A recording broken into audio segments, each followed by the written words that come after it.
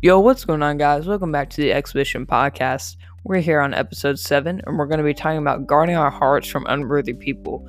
Because now, in this day and age, there's a lot of people that try to get close to us for the wrong reasons, for selfish gain, and do not have our best interests in mind. So, that's what we're going to be talking about today. If you guys are new here, please consider dropping a follow, turning on notifications so you will never miss an episode. And let's dive right in. Look, I see it every day. I've even experienced it. There is people always who want stuff from you and they never want stuff for you. Maybe it's your money. Maybe they're trying to make someone else jealous. Maybe it's your things. Maybe it's in a relationship. Maybe they want only sex. They don't want what's best for you. They don't want to live out a godly relationship. And, there's always people like that around you. I heard this pastor once say, he said, there's always people around you. There's people in your crowd, your community, and your core. Now, your crowd is just the people that you never really talk to. There's plenty of people in the crowd. Your community is, let's say you're on a sports team, and you're not really close with any of them.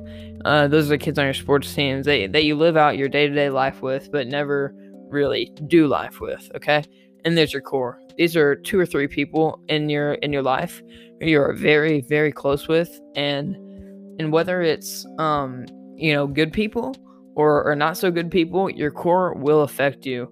So I really do encourage you, man. If your core is some kids going around drinking, smoking, all that stuff, man, you need to get them out.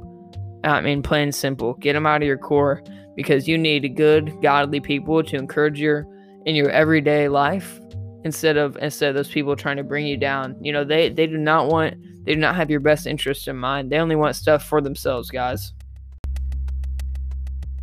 I have a quick Bible verse here that I'd like to share with you. It comes from Proverbs 4:23. It says this: above all else, guard your heart, for everything that you do flows from it. Let's break that down real quick. So, above all else, guard your heart. So do not be letting these kids into your life that are going to ruin your reputation as a follower of Christ. When people look at you, they want to say, oh man, that is a good Jesus follower, right? That's what you would hope for them to say. And it says this, for everything you do flows from it.